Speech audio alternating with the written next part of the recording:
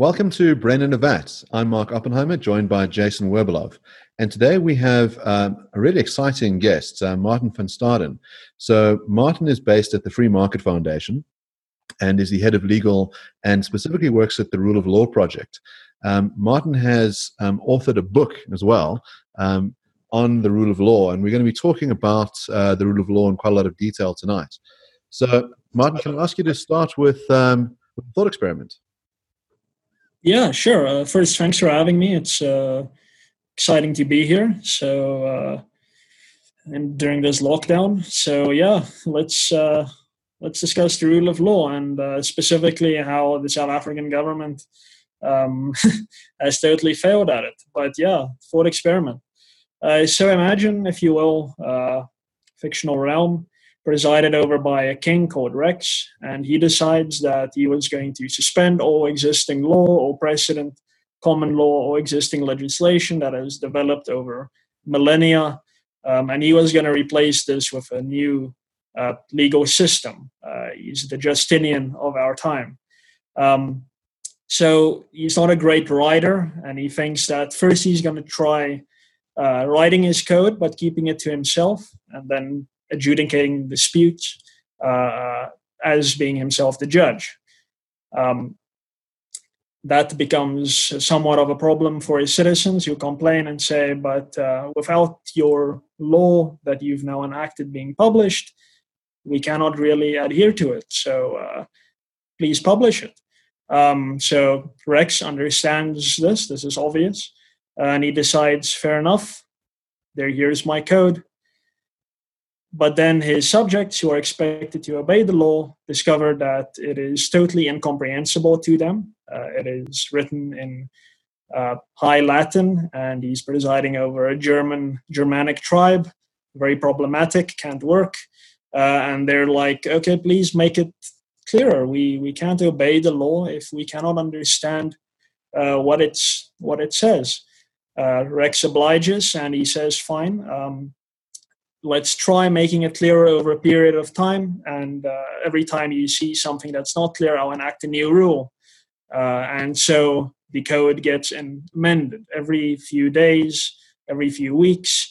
And then, of course, another problem arises. People start complaining, saying, what I'm doing now used to be legal. Suddenly it is illegal. And tomorrow it's going to be legal again. We can't keep changing the law like this. Make it clear for us and make it stay what you thought it should have been, and don't keep amending it. Fair enough, he says, and the amendments start fading away, as happens in real life. Amendments in any new legal system will become less frequent as the law stabilizes. And then finally, he has his new code. But people start noticing that they act in accordance with what the code says. But when they do certain things that seem to be allowed, the enforcers of Rex's law decide that it's simply not acceptable to them. For instance, there is a period where nothing is said about cooked hot food, but suddenly people start getting arrested for buying cooked hot food. And then afterwards, it gets declared illegal. So I think we can all see the problems here. This is from Lon Fuller's book, The Morality of Law, and these were 4 of the ways to fail to make law that Fuller identified. There are 4 more, and these 8, say, principles of the rule of law are the principles that give one an idea what the rule of law means. We often call it a doctrine or an institution, but really it's a description of a state of affairs, and it describes the opposite of what Rex did in his realm. So the rule of law requires clarity, it requires publication of the law, it requires stability within the law, and it requires a congruence, a consistency between what the law says and how it is enforced on the practical level. Well, Martin, thank you very much for sketching out that dystopian nightmare. I mean, thank goodness in South Africa we don't have to deal with anything like that at all. I mean, you know, our overlords have been incredibly wise in the way that they've prohibited us from eating cooked chickens. Yeah. No. I mean, the Constitution is quite clear, and I feel like I'm one of the only constitutionalists left in this country with the COVID-19 pandemic raging outside. But Section 1C of the Constitution says that the rule of law is supreme in South Africa, and if you listen to what our politicians say, then you might conclude, yeah, sure. I mean, everyone talks about the rule of law. Every mayor who's been in jail, every mayor who's being investigated for corruption, every member of parliament who's had their hand in a cookie jar will give a speech about how important the rule of law is to society, and that we must all adhere to the rule of law, so they say. So if you just listen to what they say, then the impression might be created that the rule of law is the status quo in South Africa, but I think that's very doubtful. Yeah. So, Martin, you've already alluded in the way you gave the thought experiment that it's very much applicable today, COVID South Africa. But of course, Fuller wrote this quite some time before COVID. And it's meant to be kind of this abstract thought experiment that shows that you need to conform to certain principles in order for any legal system to be considered just. And in fact, Fuller goes a bit further and says in order for it to be considered a legal system at all. I wonder if you might go into a few more ways that these four ideas that you mentioned are not being applied in South Africa. So you mentioned that there's frequent changes in King Rex's system, and that's problematic. You mentioned that the laws are quite obscure to them, that subjects can't really easily understand them, and that they're not being published regularly enough. And not being published in a full and complete way. And finally, that there's this incongruence between the way the laws are, laid out in Rex's system, in his code, and then the way they're administered and enacted. I think the South African government has been pretty good at publishing it. The manner in which it does so is not so much. So if you tell a ordinary South African, and to be totally honest with you, if you tell me, go and find the government gazette in which X, Y, or Z has been declared a crime, or in which this item has been declared a essential service, I mean, very few people know what the hell that means. What is the government gazette, and where do you find it? I myself have no subscription to any government gazette service, so there are some where you have to pay, which is somewhat problematic given that this is supposed to be the law we're all governed under. It should be very freely and easily accessible to South Africa, to everyone governed by the law. But then if you do find that gazette after half an hour searching, you'll find something that we lawyers like to call cross-referencing. In academia, it's probably far easier to cope with. But when you start seeing cross-references between different laws and regulations, between government gazettes, you find yourself in a bit of a pickle, because it's quite literally a bottomless pit sometimes. It's cross-reference after cross-reference. You will never find the whole picture of the law.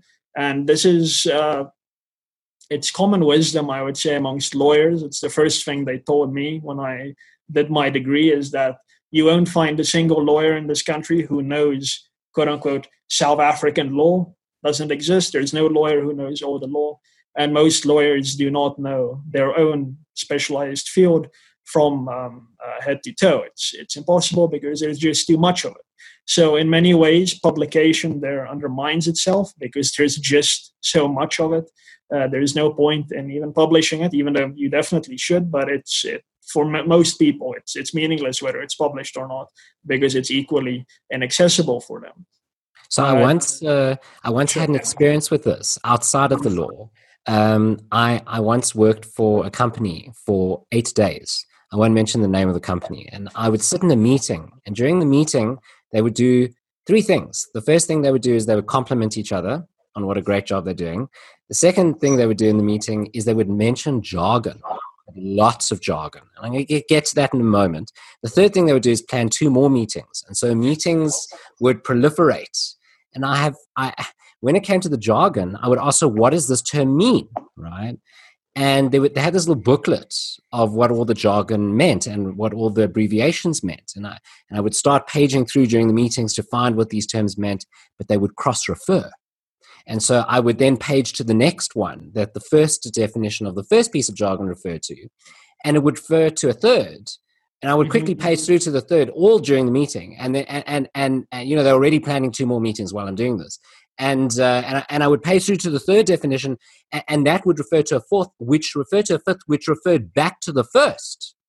So it became this circular web of definitions, and you know, planning more and more and more meetings. And I've always thought that's such a good it's such a good way of understanding what happens in the law, is that these laws cross-refer to each other.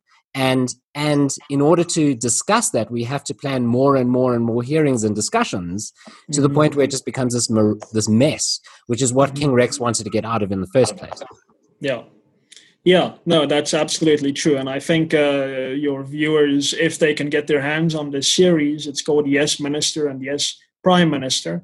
It's obtainable in certain ways. I won't get into that. I doubt it's being sold anywhere. But that's a good example if they want to derive some comedy from it. It's endless jargon, which even the politicians who presumably write the laws simply can't follow, and that just means that the civil servants run the show. And I think that's actually probably the case in most of at least the Western world. But yeah, so I guess the next point that Fuller makes is part of this, and that is the understandability of laws. Now, it's all part of the accessibility of law, which is elusive for the common man. And I would say that the South African government certainly has failed in this regard as well. And I say this as a trained jurist who spends most of his time reading jurisprudence law. Sometimes you sit with a piece of legislation and you just have absolutely no idea what it is that they're talking about. And if it's inaccessible to me, it will be inaccessible to the vast majority of people to whom it applies.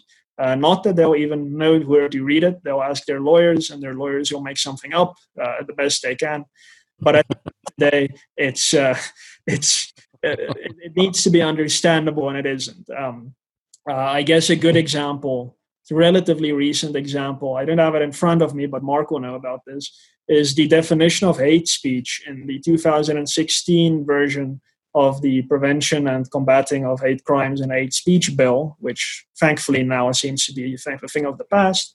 But hate speech was defined so broadly. So the Constitution is quite clear. Not perfectly clear, but it's clear. It says hate speech is the advocacy of hatred that is based on race, religion, gender, or ethnicity. And that constitutes incitement to cause harm. Now, these are not particularly clear terms, especially harm, but most people intuitively, if you say give this definition to them, they'll be like, okay, I have a broad understanding of what that means. The hate speech bill went into something like if you have the intention, the intention to ridicule or to bring into contempt someone based on, then it's a long list of 18 grounds, and insult is worked in there somewhere, and it's a confusing mess. But essentially what that definition came down to, if you cut through it, was that if you insult someone based on anything, you are guilty of hate speech. That's a problematic piece of legislation because it's so difficult to understand, and you find this across the length and breadth of our legislation. And with the COVID thing, of course, as I mentioned earlier, cooked hot food. What does this mean? What does cooked hot food mean? Can it be hot and not cooked? Is that allowed? Can it be cooked but not necessarily hot? So if you cook something but you throw it in the fridge for half an hour, is that now allowed, etc.? These things were never clarified. So I think most businesses simply said, okay, anything that has to do with heat and food, just stop. And just to be safe. And I mean, some businesses, I think like Spur, I've also said they're not going to open their online sales now because there's just such a lack of clarity for them about what they are allowed and not allowed to do. So they're just going to wait until the lockdown stops entirely. So, I mean, this is an obvious, necessary part of the rule of law. It needs to be understandable. And I would say it needs to be understandable to the very lowest common denominator. So the most illiterate person, most illiterate non-vegetative person in South Africa needs to be able to understand the law as it applies to them. I'm not saying this is easy. It's certainly not an easy task. But what it does come down to, and as a libertarian, this gives me much pleasure, is that necessarily means we need to cut back on lawmaking radically. There needs to be fewer laws, and there need to be shorter laws, not the 250-page acts of parliament. And the less there is, the easier it is going to be to understand. Now, I mean, the next few points build on these. I think all these principles of the rule of law are all interlinked. But obviously, amending legislation continuously, introducing new changes, it has the same effect. The law stops being understandable. And we saw this with COVID. I mean, since the lockdown was declared in mid-March, I think there have been like 5 or 6 iterations of regulations and amendments. And again, this means nothing to the man on the street because he doesn't even know where to get the amendments per se, unless it's linked in a press article. But yeah, if it keeps changing, then you're making it difficult for the lawyers who are expected to keep government in line to follow what's going on. And then obviously the final point, I think people intuitively understand this, that there needs to be consistency between what the law says and how it is enforced by the police and by enforcers on the ground. And I think many people during the COVID pandemic have experienced just this problem where there's an example of Khoza. I think he was drinking a beer in his front yard. No regulation prohibits that. He was on private property. Drinking alcohol sales have been prohibited, but not drinking it in your house from your existing stock. He was killed by soldiers. So I mean that's one example of a total inconsistency between what is allowed and what is not allowed, and what the police and the military think is proper. There are many examples of this, and I think this is probably one of the things that are most litigated in South Africa and the world. So I want to return to something you touched on a bit earlier, which is the distinction between natural law and positivism. So my understanding briefly is that natural lawyers think that law must be just, and that if you have something which purports to be a law that is evil, it is not a law. So the argument is that laws during apartheid, for example, and the Immorality Act or the Group Areas Act, which forbid people of different races from being in certain areas or intermarrying, the argument from the natural lawyer is those are not laws because they're unjust. The positivist says something different. The positivist says a law really is that which is found in the sources of our law. So if it went through a particular procedure, in other words, Parliament promulgated the law, they had the particular powers in place, they made them public, they abided by Fuller's inner morality, then it is a law. And it is a separate question whether it is a just law. So they think that morality and law are distinct. So a positivist can quite easily talk about an evil law. They can say the laws that were passed in apartheid were evil, but they were definitely evil. To my mind, do you sit in a particular camp in this regard? Do you see yourself as a positivist or a natural lawyer? So I see myself in the natural rights tradition. There is a slight distinction between natural law and natural rights, but natural rights is, I guess, a subgroup of natural law. Not to say that I don't think positivists haven't made positive contributions to jurisprudence. I think Ronald Dworkin is considered a positivist, and I think he's made some pretty interesting contributions to jurisprudence that might actually in many ways solve this problem about justice and injustice in the law. But yeah, I'm in the natural rights camp, and natural rights basically just means that there are certain preconditions that the law must adhere to qualify as law, and these specific preconditions are that the law must act as a protector of the so-called natural rights of all individuals, and the moment that it does not protect the natural rights of all individuals, or it does something other than protect the rights of individuals, then it's not law. So yeah, that is the camp I find myself in. Yeah. Yeah. So the difficulty I've always had with saying it's not law is when the police officer comes to your house and he says, here is the rule against having sex with black men, and I've caught you in bed with a black man. Here's the rule. We take you to the judge. The judge opens up the rule book. He applies the penalty of 5 years in terms of the rule book. They throw you in a prison. If you just say, well, what you've done is not legal at all. And they say, but we took you through a legal system. It was written in the law. It just seems like a sort of strange response to my mind. I get that you say, hold on a second. I have a natural right to love those that I want to love, and to express my freedoms in a way that doesn't harm anyone else. Yeah, I buy that, and that makes the law wrong. And you might say that the law is invading your natural rights. I just don't buy that it's not a law.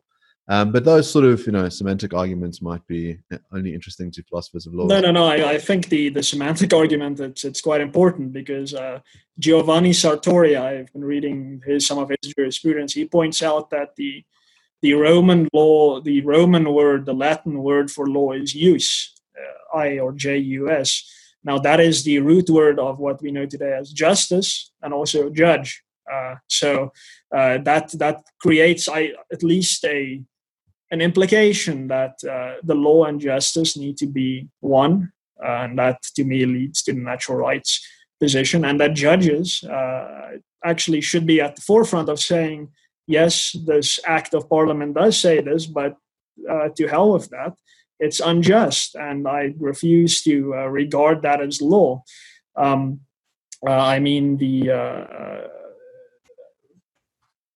I think that was the jus commune as well, common law. In Latin, it's jus commune, so it's basically the common law but common justice.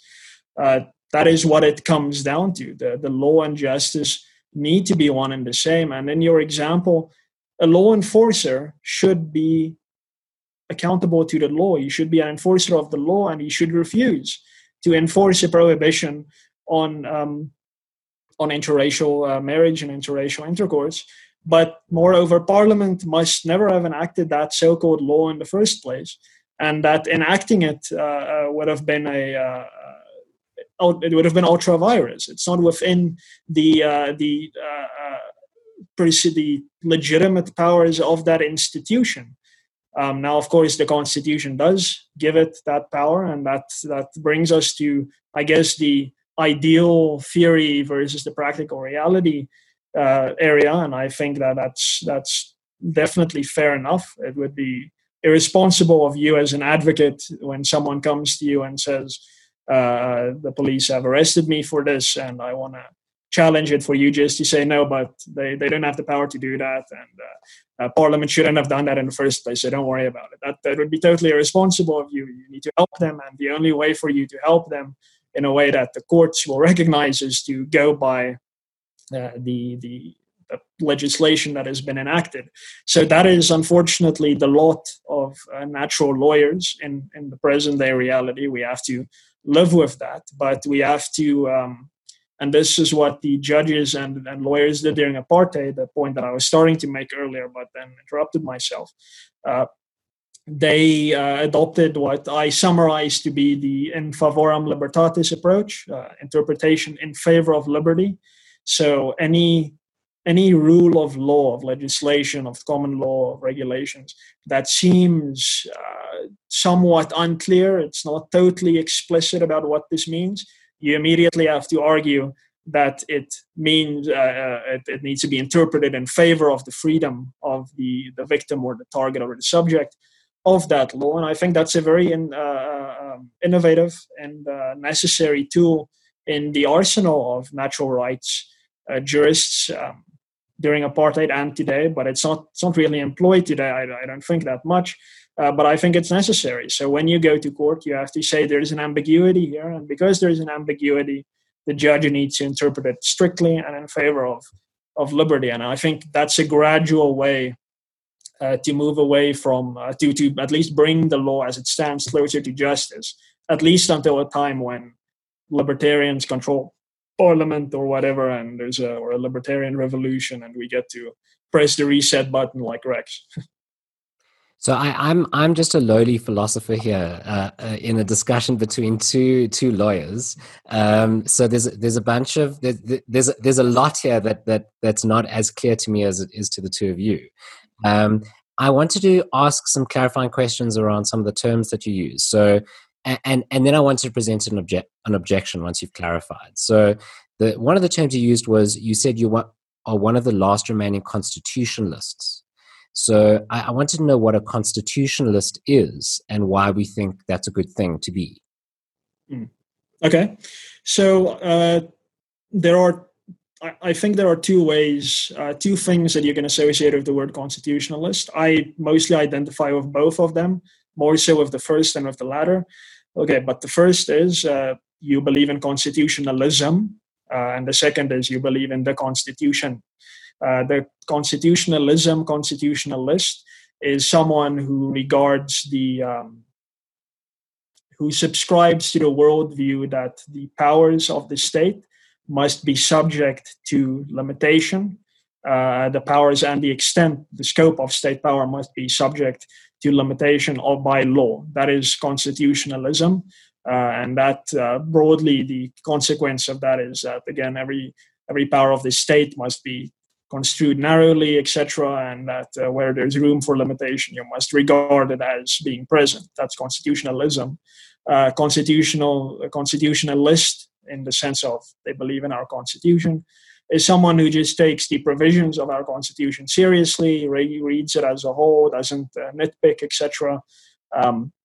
And when I said that I feel like one of the only ones left, I think I mean it in both senses, but particularly in the second sense as well, because with COVID-19, a lot of people have been scared, and I mean, that's totally justifiable, to the extent that they have said, you can't throw the constitution at the virus, so please, government, just save us all. That to me is problematic, because I think that constitutionalism was never conceived of as being only applicable to ideal situations. Quite the contrary. The whole point of constitutionalism was to control the powers of the state, particularly in those circumstances where it is popular for the state, or it is demanded of the state by its constituency to engage in liberal, I guess, exercises of its power. That is why there is such an idea as constitutionalism, because governments were just doing whatever the king wanted, and at some points doing whatever so-called the people wanted. And liberals came together and said, oh, hang on a second, this can't work. It's total chaos. People's rights are being violated left, right, and center. And simply saying that, well, the majority wants this is insufficient. We want to subject government to, I guess, what's the word? Temporal powers that just stretch across all of space and time. It's meant for the ages. It doesn't matter what circumstances you find yourself in as a society or a government, you have to stick with what the Constitution says. And to bring it home to South Africa, our Constitution makes provision for situations just like the one we currently find ourselves in. The government is empowered to engage in the limitation of rights, specifically limitation, not suspension. It needs to do something, go through a process to suspend our rights, the process that it has not followed yet. But the Constitution does say, yeah, if things get a bit tough, you can limit rights. And I fear that our government has not adhered to that formula. I think that, and I say this noting that the courts don't seem to have a problem with that. A recent case also, I think by a high court judge, didn't even do the Section 36 analysis, and basically just said it complies with Section 36, so the limitation on rights is perfectly okay. So, I mean, that's a problem, and that not adhering to this formula is problematic, because everyone in society, specifically investors, businesses, the more intelligent laymen, organize their affairs on the assumption that the government is going to adhere to the constitutional framework. That's part of the purpose of law, is to create certainty. And the moment government just starts doing what it thinks is best in the moment based on, I guess, extra legal considerations, then all of that is up in the air. Now, it may make sense morally for government to do what it is doing. Lots of people seem to be okay with the government throwing constitutional caution to the wind. With COVID-19, that's fair enough. People are scared, and maybe, just maybe, government is doing the right thing in a very, spiritual sense. But in a legal sense, it simply cannot be doing the right thing. And outside of the legal framework, we're not dealing with government anymore, because the government only acts as it does because of the Constitution. And the moment it steps outside of those bounds, it transforms itself into something else. And with that, I think, goes a large part, at least, of our duty to obey what the government asks us. Our insistence always is government must adhere to the Constitution, then we'll obey its demands. If it doesn't, then we won't. That's broadly, I guess, the social contract. Okay, so I'm gonna set up a dilemma for you. Okay, so this is something philosophers love to do. So the dilemma gives you two options, and both options come with a problem. Okay, so here's the dilemma. Is it the case that the Constitution is right and correct and good purely because it is the Constitution? Or is it right and correct and good because it conforms with some bigger or higher value? Maybe some like natural law, some natural rights. It conforms with those natural rights. So now, since I've asked the question, before you answer, I'm going to set up the problem with each possibility, right? So if you think that the law is good and right, or rather the Constitution is good and right purely because it is the Constitution, well, then it seems like it's arbitrary. In other words, it could have been anything, and because it would be the Constitution, it would be good and right. But that seems weird, right? We want to say that the Constitution is good because it's not just the Constitution, but because it applies to some higher value. Okay. On the other hand, if you go that route and you say it's because it applies to some higher value, then it seems like the Constitution isn't actually the thing we're interested in. What we're interested in is that higher value that it's conforming with. So this is a parallel problem with the problem of the goodness of God. So it's Plato talked about the Euthyphro problem. The Euthyphro problem asks the question, is it right because God commands it, or does God command it because it is right? And you have this problem of arbitrariness if it's right purely because God commands it, and you have this other problem that if it's right because God conforms with some sort of independent moral value, well, then you don't need God to get at what's good. You can just go straight to the moral value. And I think there's a parallel problem here for constitutionalists, because we want to know, is the Constitution right in some arbitrary way, or is it because it conforms with some greater value, in which case let's just scrap the Constitution and go straight to that value? Yeah, no, that's my answer to that is, as a libertarian and a jurist at the same time, it will be the latter. I'm very much wedded to natural rights, and I would prefer natural rights over the Constitution any day of the week. But I guess it comes back to the practical problem, and that is that the Constitution is what we have. If I felt that the time was ripe, for instance, to say, okay, we can now just say, let's just say natural rights or the new law of South Africa, to hell with everything else. I mean, I'm game for that. I'm definitely all for it. I'm very surprised by that answer and very pleased to hear it. That's fascinating. I think after Mark chats, I'm sure Mark's going to have plenty to say now, but I'm very curious to hear you cash out what those natural rights should be. Sure. But let me get Mark. I think he's chomping at the bit to ask some questions. Yeah, so we're seeing some tensions come out here. If we think about our original problems with King Rex, King Rex says, well, let's just get rid of all this messy law stuff. I know what's right.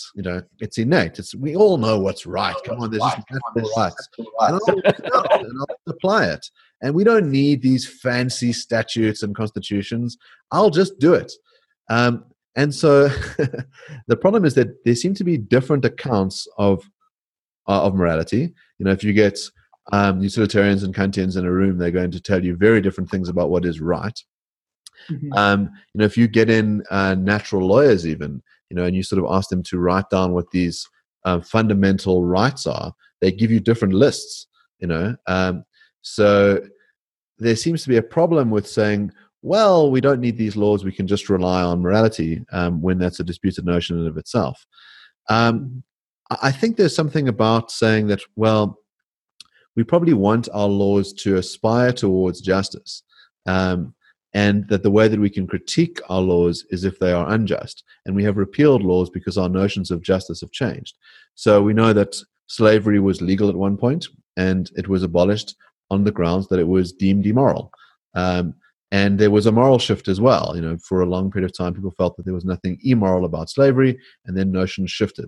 And there might be some fact of the matter. So if you're a moral realist, you think, well, there was always one correct answer, which is that slavery was wrong. And that people's shift in perspective on that, didn't change the fact of the moral question. Mm-hmm. But what I'm getting at is that there's this tension in your account, on the one hand, of saying, well, let's just bypass the law. And on the other hand, in other words, saying, well, shouldn't judges just sort of, use their common sense morality to adjudicate? On the other hand, saying, well, it's quite important that we have these systematized laws in place which people are able to know in advance. I mean, I'm quite wary of having a matter before a judge who says, well, the law may say that, but I don't care. My personal morality says the following, and I'm going to decide completely differently. I think I should add a proviso to what I mean by what I said there. So I always make the distinction between the theory and the practicality. I don't want it to seem like a cop-out, but for a libertarian who is also very much immersed in jurisprudence and in law, it's very relevant for me to keep my sanity. So in practice, you simply you can't do what Rex did. You cannot, for the same reasons. It causes total chaos, and it will probably cause a total collapse in society because of the uncertainty that comes with that. So if I had the power, somehow a coup or whatever, I wouldn't just move it out of the way, because my regime will be incredibly short-lived if I do that. I totally agree with you. There must be a far more gradual approach. On the point of which whose account of natural rights, that is a difficult one. I'll just say we have to go with the libertarian one because I have the guns and that's what we're going to do. But we will do it gradually, and I think one of the first things that I would do in pursuit of that is to reinstate common law as basically the common law of the country. Common law means that it's the basic law, the general law of the society. That's not really what it is anymore, because we have this rule that legislation always trumps common law, and that's never really sat well with me. I would say that we're not just going to accept that legislation trumps common law anymore. We're going to assume that the common law, which built up mostly in the context of individual cases between individual people with specific problems and adjudicated by a judge knowing all the facts of the case, we're going to restore the respect for that, because that is most in line with, at least my account, of natural rights, because it's the scalpel rather than the sledgehammer, and it doesn't really affect third parties that much in the way that legislation does, so it doesn't infringe on liberty and property rights that much. So that's why I would prefer the common law. That's not to say I will suspend the Constitution or anything like that, but there needs to be that gradual move back, or not back because we've never really been there, but towards a situation where the law and natural rights are in perfect lockstep. I don't know if that's a an absolutely elusive thing, but that's something we must always be headed towards. And that's not something I think anyone is really headed towards right now. And that is why I think my point was more than, yes, there would be a course change. And my master's thesis is specifically about the course change that's necessary in South African law specifically, and that is back towards what libertarians would say is the exclusive function of law, and that is to recognize and protect liberty and property, and it achieves this by avoiding conflict, by creating certainty, and move away from social engineering, moving away from welfare, all these other things that have been lobbed onto law relatively recently, if we're being honest. It's not something that's always been associated with law. And we just need to dial back what we've been doing over the last few 100 years. So I'd like to touch on another topic. So there's this other school of jurisprudence called American legal realism, which is the idea that ultimately what matters is what the particular views are of the judge who hears your case. So it's often said, what the judge had for breakfast is going to make the biggest impact on your matter, not the law itself. And the idea is that judges grow up with a set of biases. So they're not, perfect supercomputers crunching the law. They come with, a worldview, which they then impose on litigants. So some judges, let's say, which are more care about equality are going to output certain judgments. Some which care about freedom are going to go another way. And as we've talked about thus far, the nature of language is such is that it is ambiguous, and so it can never spell out all the cases. And there are going to be situations where the law creates this uncertainty, and that's where that judicial bias can slide in very neatly, because we say, well, we're not quite sure how to resolve this. It could go one way or the other, and really what's doing the work is that personal prejudice. Mm-hmm. Yeah. So this is one of those things where there's a schism in libertarianism. I often speak as a libertarian, so forgive me if I keep coming back to libertarianism. And that is that a lot of libertarians, mostly associated with anarchism, anarcho-capitalism, say that this whole idea of the rule of law is totally nonsense. It's all futile, because at the end of the day, you can find, for every situation, you can find at least two legal rules that can apply there, and these rules will be the exact opposite. Now, that's basically what legal realism and later critical legal studies concluded, and I think that's broadly correct. What I don't agree on is that it's futile, because the judge, yes, it depends on what the judge believes, and he's a product of his upbringing and of his time. And as a libertarian, I would say that then we need to make sure that the judges we get are of the proper stock, that they come out of that culture. Dennis Cohen, well-known South African jurist from the 1960s, wrote a book specifically in the apartheid context, and he said the book is I think it's I have it right here behind me, The Foundations of Freedom. So he wrote, and I mean this is something that should be obvious, that you can write the best constitution in the world, the most liberal constitution in the world that spells out your natural rights exactly like libertarians would want them. If you don't have a constitutional culture in your society, it's totally pointless, because at worst, people just won't accept your constitution. They'll just overthrow you. And at best, it's exactly this situation where opinionated judges are obviously going to impose their own views. But then I would say, look at the United States. There have been cases, certainly, where Jim Crow and various brutal forms of state oppression have been upheld as completely consistent with the Constitution. But I think if you take a broad view, you'll find that their judges are far more immersed in the natural rights thinking. They refer to it far more in their judgments. South African judges don't do any such thing.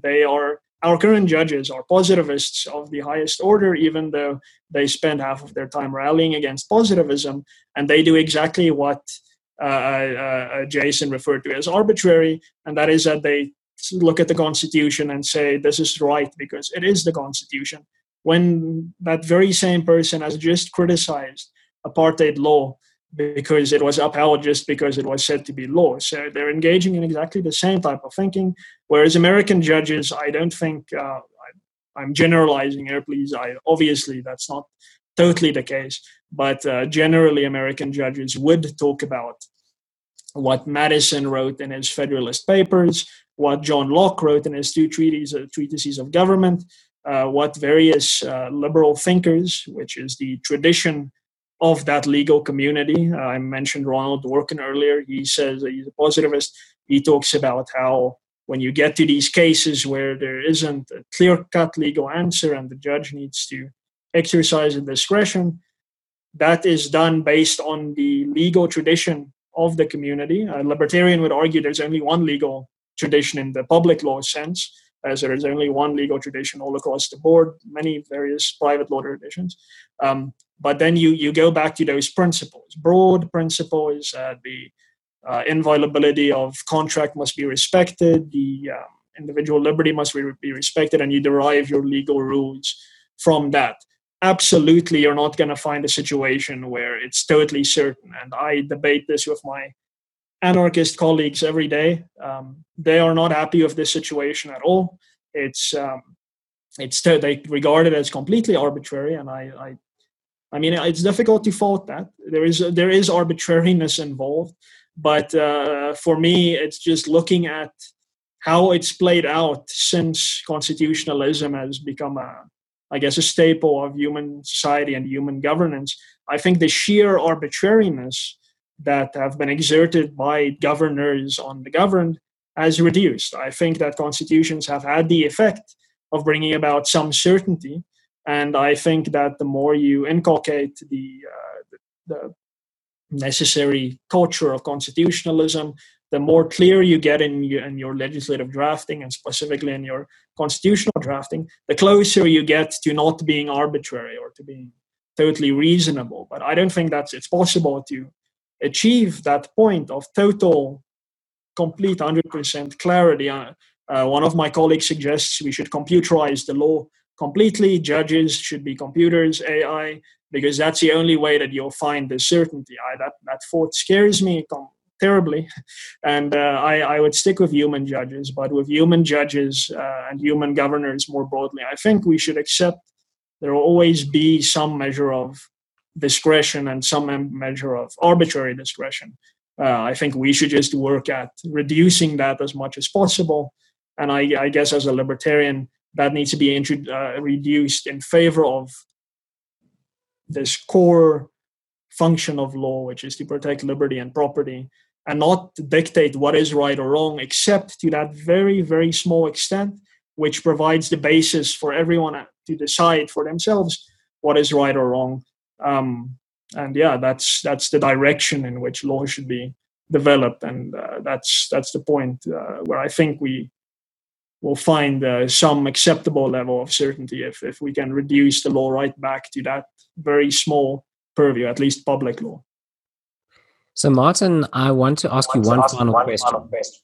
And it's a thought experiment, an existing thought experiment. And it's based on a movie called Judge Dredd. Okay. But it's Judge Dredd souped up with some extra philosophy in the background. Okay. So I'll go into Judge Dredd in a moment. But you've mentioned libertarianism throughout this discussion.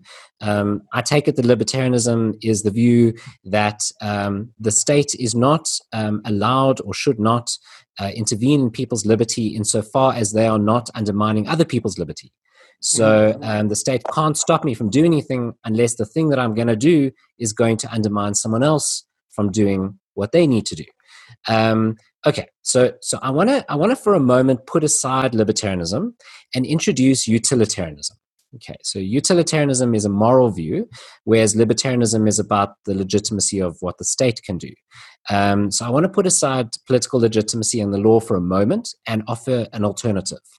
So the alternative is utilitarianism plus Judge Dredd. Okay, so utilitarianism is the view that an action is right insofar as it benefits society as a whole or maximizes utility, right? And it looks for any given action, what are the benefits and the losses involved in everyone's happiness or suffering that might be affected by this action? And it looks at the range of actions that I could have performed and says which one has the maximum benefit, and that's the one I should perform, right? Okay, so that's a bit of jargon. But now let's apply it to the thought experiment, right? So Judge Dredd is a computerized machine, but let's just assume he's a computer, right? So he's this android that walks around, and he comes across a brawl in the street, right? And party A says this is what happened, and party B says this is what happened. And Judge Dredd, he's a utilitarian calculator, right? He just inputs all of he listens to everything that's going on, and maybe each side has an advocate like Mark who stands up and argues for each side, and he computes everything and he says, boom, I've worked out from a utilitarian perspective, I have calculated what the correct adjudication is in this matter, and here's the answer. Right. So you said earlier that you're quite terrified of a computerized system, but maybe that's because it's a computerized system of laws. Maybe what we need is a computerized system of a utilitarian sort that replaces everything, right? So there's no more humans involved. There are only the parties involved, but not the judge. And utilitarianism just takes over. And why should we do this? Well, because remember, we said what really matters at the end of the day is not the Constitution for its own sake, but because it complies with some kind of higher natural law. And let's just call that higher natural law utilitarianism, and let utilitarianism run rife, let it take over, and let it be computerized to remove any kind of what the judge ate that morning for breakfast being a problem, and let the dice roll. Mm-hmm. Yeah, no, I think society will come to a complete stop the moment that I personally would be terrified. I would curl up in a little ball in the corner of my apartment. I wouldn't do anything because the Judge Dredd might just decide that what I decided to do is not to the benefit of society, and he'll shoot me on the spot. So I guess that is my objection to a utilitarian approach, whereas I would argue in a libertarian approach there's at least somewhat more certainty, in that it's a bit, I guess, intuitively clearer to anyone when they violated someone's property rights. Some libertarians take this way too far. If you touch someone's grass on their lawn, you should be shot. I don't know. It's stuff like that. There's no mitigating, I guess, forces to them, but I definitely believe in some mitigating forces. I think that the intuition of people is an incredibly powerful force, and I think most people intuitively just know, I have now violated someone's property rights, I have now violated someone's liberty. I think criminals know when they've done wrong, even if there isn't a law that says that necessarily that this is wrong. And I think a libertarian legal system would be somewhat clear in that respect. Not that I'm saying leave it all to common law. I think things should be written down. That's certainly a big part of it. But yeah, with the utilitarian approach, I guess I'll ask who programs the judge. That's always going to be a relevant question. Is it a socialist? Is it a libertarian? If a libertarian program, that's a utilitarian. It's a utilitarian. Yeah. No, geez, no. People have other values other than that, I imagine. But yeah, that would be my question, and I would imagine that most things would stop happening other than small barter, and I think society will be set back millennia because people just wouldn't know what they can and cannot do on the day, because it would be up to the discretion of Judge Dredd. And I think that's something other than law, because I think the law has always been associated with this idea of bringing about certainty. I mean, if we talk about laws of physics, we're referring specifically to these rules that are immutable, and they're always there. Gravity, it's at least on Earth, you will always fall if you jump off a building. That's at least the theme we're trying to convey when we invoke this word of law. It's something that's certain. You know it. And I think that if you adopt a totally utilitarian approach, I don't think you can call it law. Maybe that is a justifiable system of governance. Maybe it will work for some people, but I don't think I don't think you can talk about law in that respect anymore. Not based on it being unjust, but just based on it being totally whimsical insofar as a computer can have whims. Well, Martin, thank you very much for joining us today. It's been a thoroughly delightful conversation. We've managed to squeeze in some quite juicy thought experiments. I like the idea of computerized Judge Dredd saying that he is the law and enforcing some sort of utilitarian system, even if the subjects are unable to do the calculations and know how to adjudicate their behavior in advance. I can imagine a sort of Kantian Judge Dredd who applies laws very strictly. He says, "I am the cunt," and he says, you have violated the categorical imperative, and it will be used against you. But we will respect your dignity as persons. Yes, yeah. Although Kant thought that putting people to death respected their dignity under certain circumstances. Only under certain circumstances, yeah. But but thank you both. It was a fantastic discussion, and thank you for joining us, Martin. Absolutely, yeah. Thank you for having me.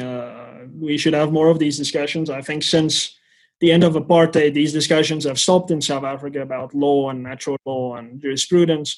And yeah, I really appreciate this, and I hope there's more of this. Well, one day when I create my Judge Dredd, we're going to have another discussion.